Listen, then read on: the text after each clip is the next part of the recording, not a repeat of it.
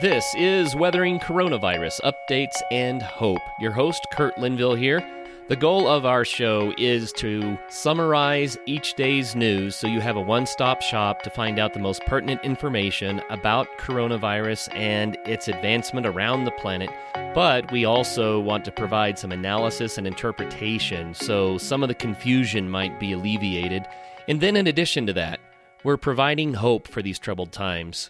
What the world is experiencing right now really is unprecedented. We've never had the technology before to address a global pandemic like we are addressing COVID-19. And I believe that this is actually going to greatly improve the potential outcome of this illness. I mean, if we think about the Spanish flu of 1918 and how a third of the world's population was infected and at least 50 million worldwide did die. A lot of that was because they didn't have good communications. They were not able to track what was going on. And while there were plenty of quarantines, they weren't really all that effective because social distancing wasn't understood and practiced. So here we are 100 years later, and we certainly have the upper hand compared to those days. And one of the things that probably is going to do the most good to help combat against COVID-19 is perhaps one of the most controversial, and that is that nations and companies around the world are asking their employees to stay home. Now, for a large percentage of that population that's staying home, they can still continue to work by working remotely or telecommuting. This obviously wasn't even possible prior to the internet and modern technology, but it is now. Now on to the numbers. I did a little bit of analysis today on the numbers to present them in a way that might be a little bit more meaningful and different. The total worldwide count right now of coronavirus cases is up to 415,000, and that's still a very small number compared with the population of the planet. We're going to see a steep rise on that number continue as more people are tested, so it's not necessarily an accurate trend of the growth of coronavirus. We closed out the day yesterday with 43,734 cases in the United States. Call it 44,000 cases. Since September, we've had 36 million cases of the flu and 22,000 deaths. So we know that the flu in the United States has already killed half as many people as have been identified positive for coronavirus in the United States. I just want to keep giving you that perspective. I think some of the numbers that are most telling right now are the number of serious cases out of the total number of active cases, and that's a really good news story for the United States so far. We have 2.4% of the cases that are active right now in the United States considered serious. That's very, very low. It just further illustrates that this disease is fairly minor for the vast majority of people who catch it. I did some math today so that I could talk directly about the number of people that are ill per a given population, and this is telling. There is one person with coronavirus per every almost 18,000 people in China. Now, China has a huge population, as you know, and they did contain the coronavirus very efficiently. So right now, they're sitting at one person was sick per 18,000 people of the population. The United States, 1 out of 7,500 people is sick. So 1 out of 7,500 people has the illness. In Spain, the numbers are a little worse, 1 out of every 1,300. And in Italy, of course, we know they're struggling there, 1 out of every 946. But still, in Italy, we're talking about roughly 1 out of 1,000 people that has the illness. So don't let the media scare you, right? It's not like everybody in Italy is sick and dying. That's not happening. It is true that the hospitals are overwhelmed right now, and we need to send them a lot of love, people. But they only have 1 out of 1,000 people who are actually sick at this time. Another way to think about that, and I want you to think about it, not to be reckless, but just to be reassured, if you were to go out into the world in the United States and start shaking hands, you would have to shake 7,576 hands before the probabilities would say that you actually had shaken the hand of someone that had coronavirus. Now, the weird part is that you may have shaken that person's hand on the 300th hand or the 7,000th hand, right? We don't really know. But still, the probability of meeting someone who has the virus in the United States is still very, very low. Now, we should still continue our social distancing. This matters. But I want you to realize, while we're taking wise measures, we don't have to live in fear.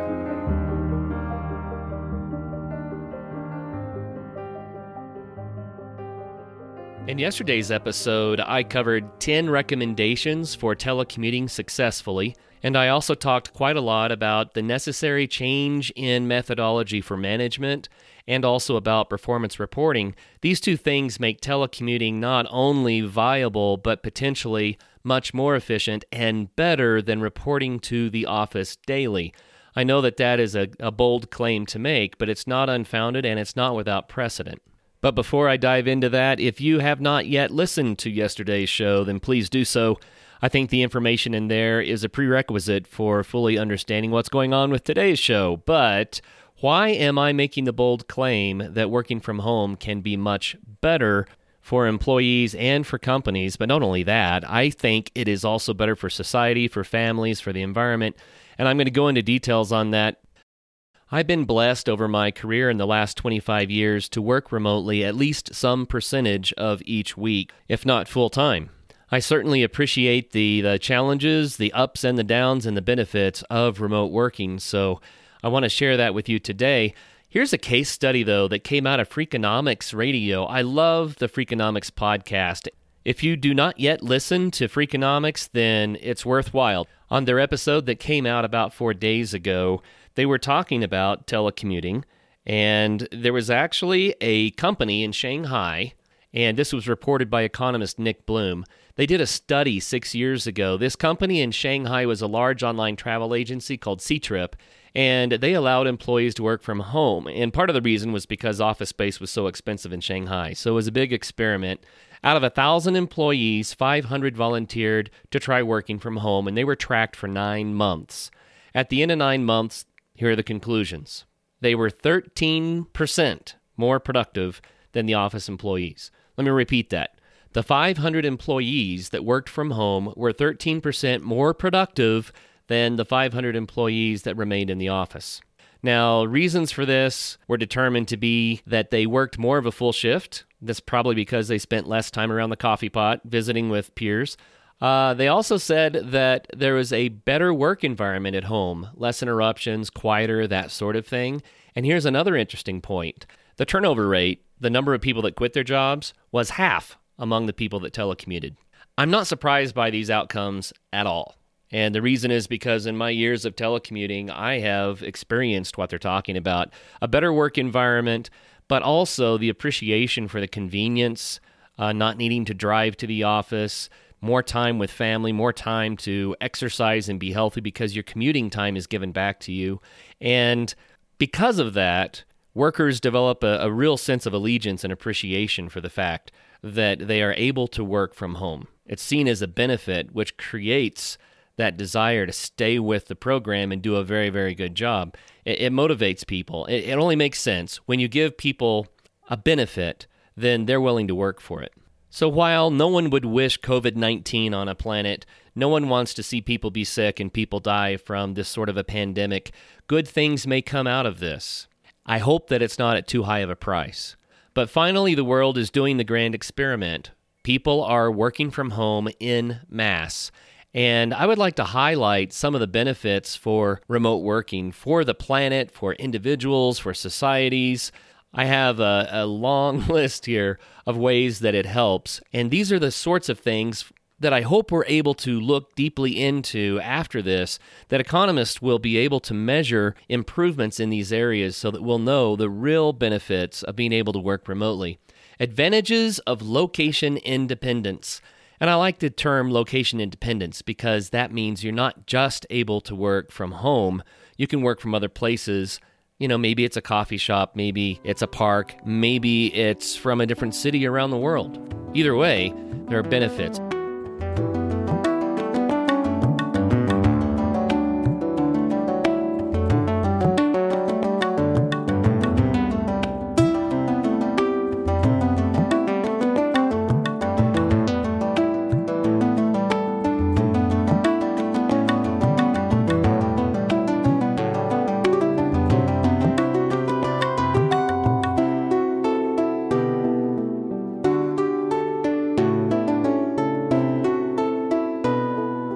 What about the expense of the highways?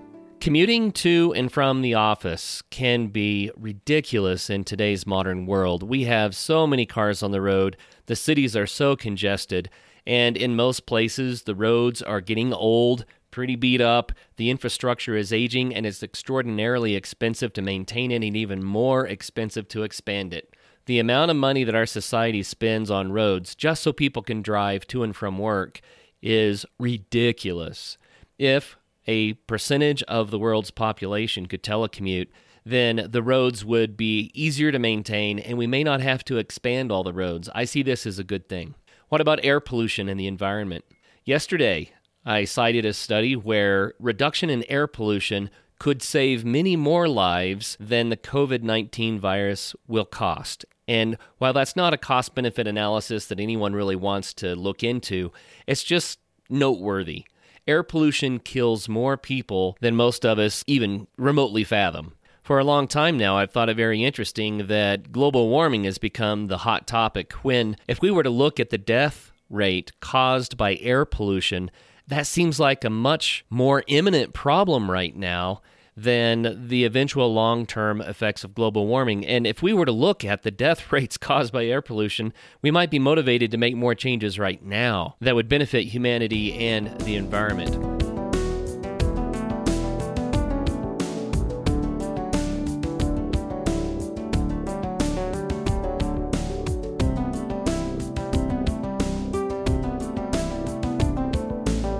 What about the size and the expense of office space? If companies have a remote working policy, then they can reduce the size of the required office space maybe by half or even 2/3, which means that their lease rate goes down, the cube farm rentals go down, environmental controls, janitorial services, all these things go significantly down in price and can save companies vast amounts of expenses. What about increased productivity? I already mentioned this with the Shanghai study, but productivity does tend to go up when people work from home, and a lot of managers are very suspicious of this claim because, of course, employees keep telling management, I get so much more done at home than I do when I'm in the office. But management thinks, yeah, really? Because if you're not here, you may not even be working. How do I know you're getting more done? You're going to say that because you want to keep telecommuting. Well, it's been measured. It's not only been measured, but I think the employees know what they're talking about. When you have a work environment that is more at the employee's discretion and he or she can choose the type of work environment in which he or she is most productive, then it just makes sense their productivity would increase. Not to mention the allegiance that I already talked about. This allegiance makes employees want to do a good job so that they can keep telecommuting because they realize what a huge benefit it is.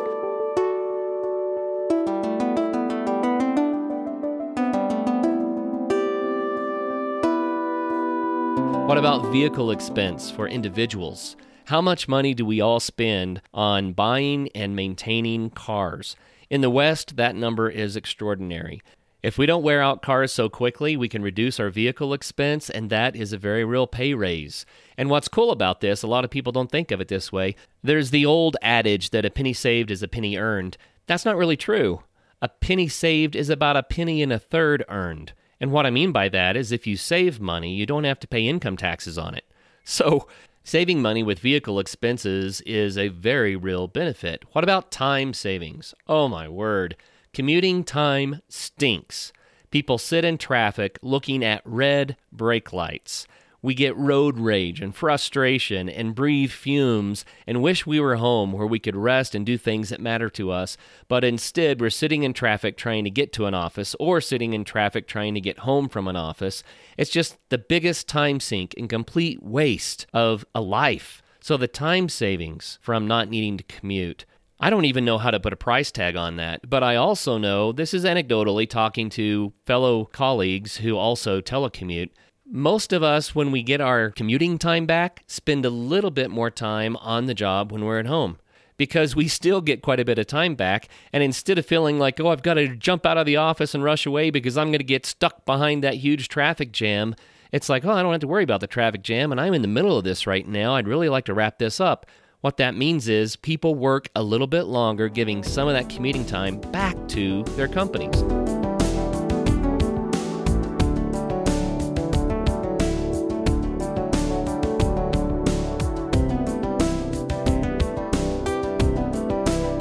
What about increased family flexibility and bonding? I personally believe that one of the biggest problems in the West right now is that families don't get enough time together. Moms and dads need to spend more time with kids. It means a better tomorrow. And whenever you get some of that commuting time back, and if your schedule is a little bit more flexible because of location independence, then it allows for parents and kids and brothers and sisters to have much healthier relationships. And listen, healthy families make for healthy countries, and healthy countries make for a healthy world. The nuclear family is the fundamental building block of society, and we should do everything we can to encourage health in family life. The results on these studies are clear. Families matter.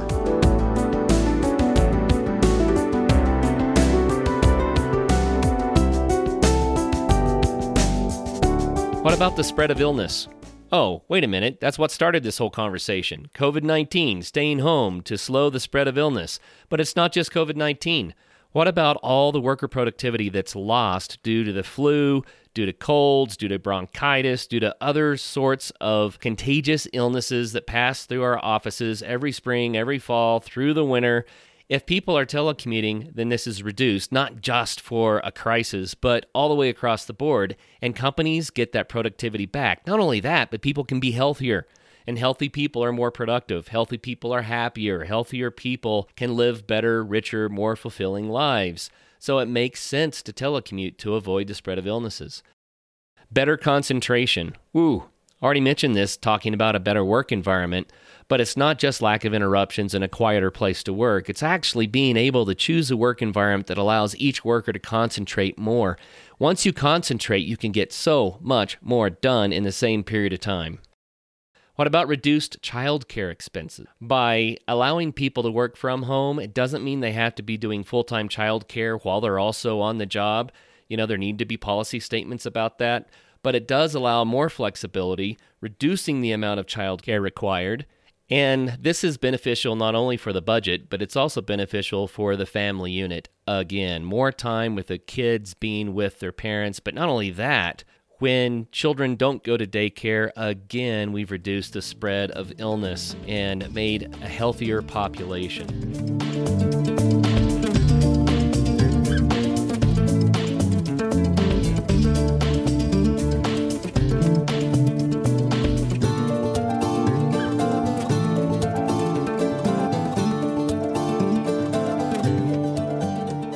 Okay, here's a huge one. Stress reduction.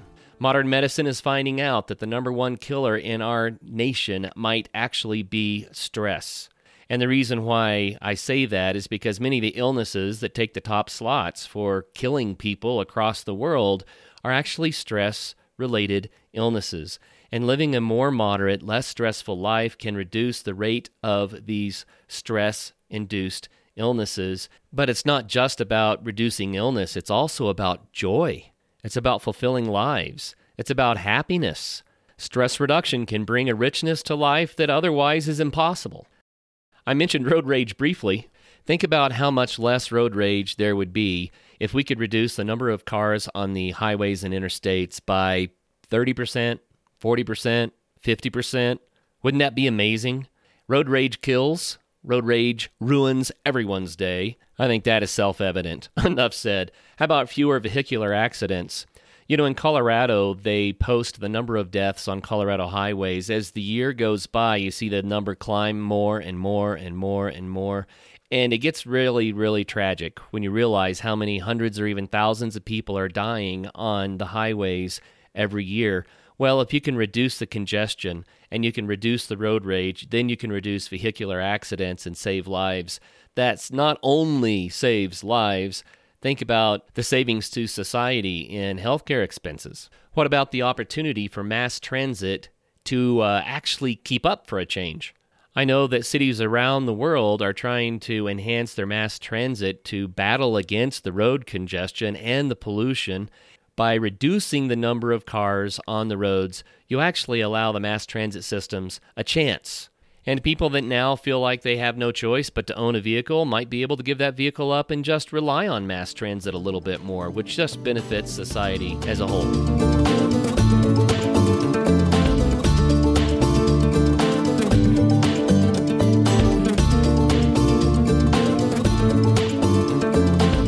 Now, that was all about location independence, but there's another element of this that I also think is valuable, and that is time independence. It's related, but different, but if you put the two together, you get the maximum benefits. What is time independence? That means working the shifts that make the most sense for the employee and for the company, and there has to be some sort of an overlap there, obviously. Workers need to be on the job when the company needs them to be on the job, but if the company doesn't need them to be on the job, then why don't the workers work the time that works best for them and their families and their own schedules? It's as simple as that. What happens to rush hour when people are not trying to get to the office around the same time every day? We build our roads for rush hour, for the busiest times of the day. So if we can reduce rush hour just by spreading the traffic out a little bit, it reduces the demand for infrastructure enhancements. Of course, telecommuting can do that even more, but with time independence and telecommuting, you can really maximize this benefit. What about the idea of working around your exercise schedule? If you have flexible work hours, then you can choose the best time of the day to get in your exercise. And many people, when they commute to an office, don't even have time for exercise. The truly committed and hardy get up at 4:30 in the morning so they can get to the gym before work.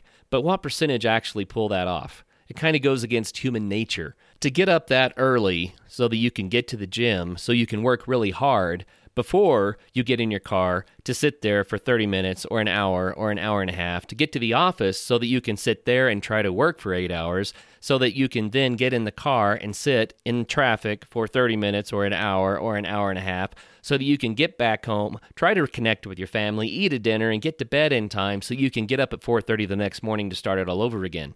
Whew. That's exhausting just thinking about it, which is the reason why I believe most people are not getting their exercise in. But with a flexible, time-independent schedule, workers can work exercise into the day more easily. You can also work around family schedules. What if you need to pick up the kids from school? What if there's some sort of a special event that you would like to attend with your family? Can you work around that? Doctor's appointments, social appointments. As long as people are getting the work done, then time independence starts to liberate people to do the best work they can and to live the richest, most fulfilling lives that they can. Working according to one's own circadian rhythms or biorhythms really helps productivity. Different people work better at different times. Some people do their best work at 2 a.m. I'm not that person, but some people do. And if they have time independence, as long as they're producing what they have an agreement to produce with the company, then maybe that starts to make sense. This allows for more social health as well. As society interacts with each other, as community is built, we get that huge social benefit. I could go on and on and on about time independence. It is a little bit trickier to accomplish, I believe, than location independence. But if you can combine the two, at least to some degree, it offers maximum benefit.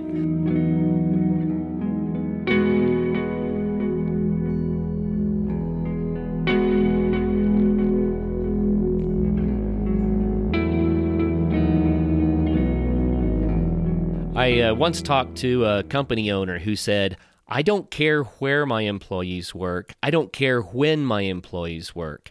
I only care that they produce the work that they've been hired to produce." That attitude is a beautiful thing. And again, listen to yesterday's show about productivity reports. This is what makes it possible.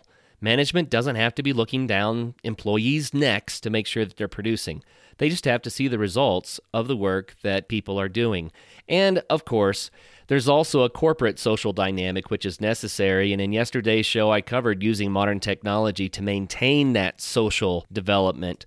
But you do need to get companies together face-to-face in the same room. That can happen by renting a facility for an event, rather than expensive long-term office space leases. Now let me take this to the next level. For some job types out there, work can be done practically anywhere on the planet. This frees people up to travel and work, or even explore the planet long term while working and earning money. I have visited with several people who have done this successfully and found it to be a very rewarding season of life that worked for their company, for their families, and for themselves. The possibilities are almost endless, and really the formula is quite simple. People have to be personally responsible, dedicated workers. They have to report their productivity so management knows what's getting done. There has to be a vehicle to develop community culture in the company, and that means that some FaceTime is still required, but a lot of that can be done with video conferencing. I just listed more than 20 huge benefits for location independence and also time independence. I would like to make a strong statement here. This is not the 20th century. This is the 21st century. We now have the technology. The planet needs the environmental break. Our families need the break. Nations, states, municipalities, counties around the planet all need the budgetary advantages. It is asinine that our society is still adhering to archaic practices from the beginning of the 20th century, more than 100 years ago, when we now have the way to conduct business, our corporate lives, and our individual lives so much better. It is sad to me that it took COVID-19 for us to try this grand experiment where so many people are being asked to work remotely. But I think that if people apply good remote working practices, we will find that it is a much better way to conduct our affairs on planet Earth. So there could be a positive outcome from this. It's something we can all look forward to. We will weather this storm, apart yet together. I'm Kurt Linville, and this show is produced by Caleb Linville. Until tomorrow, be safe out there.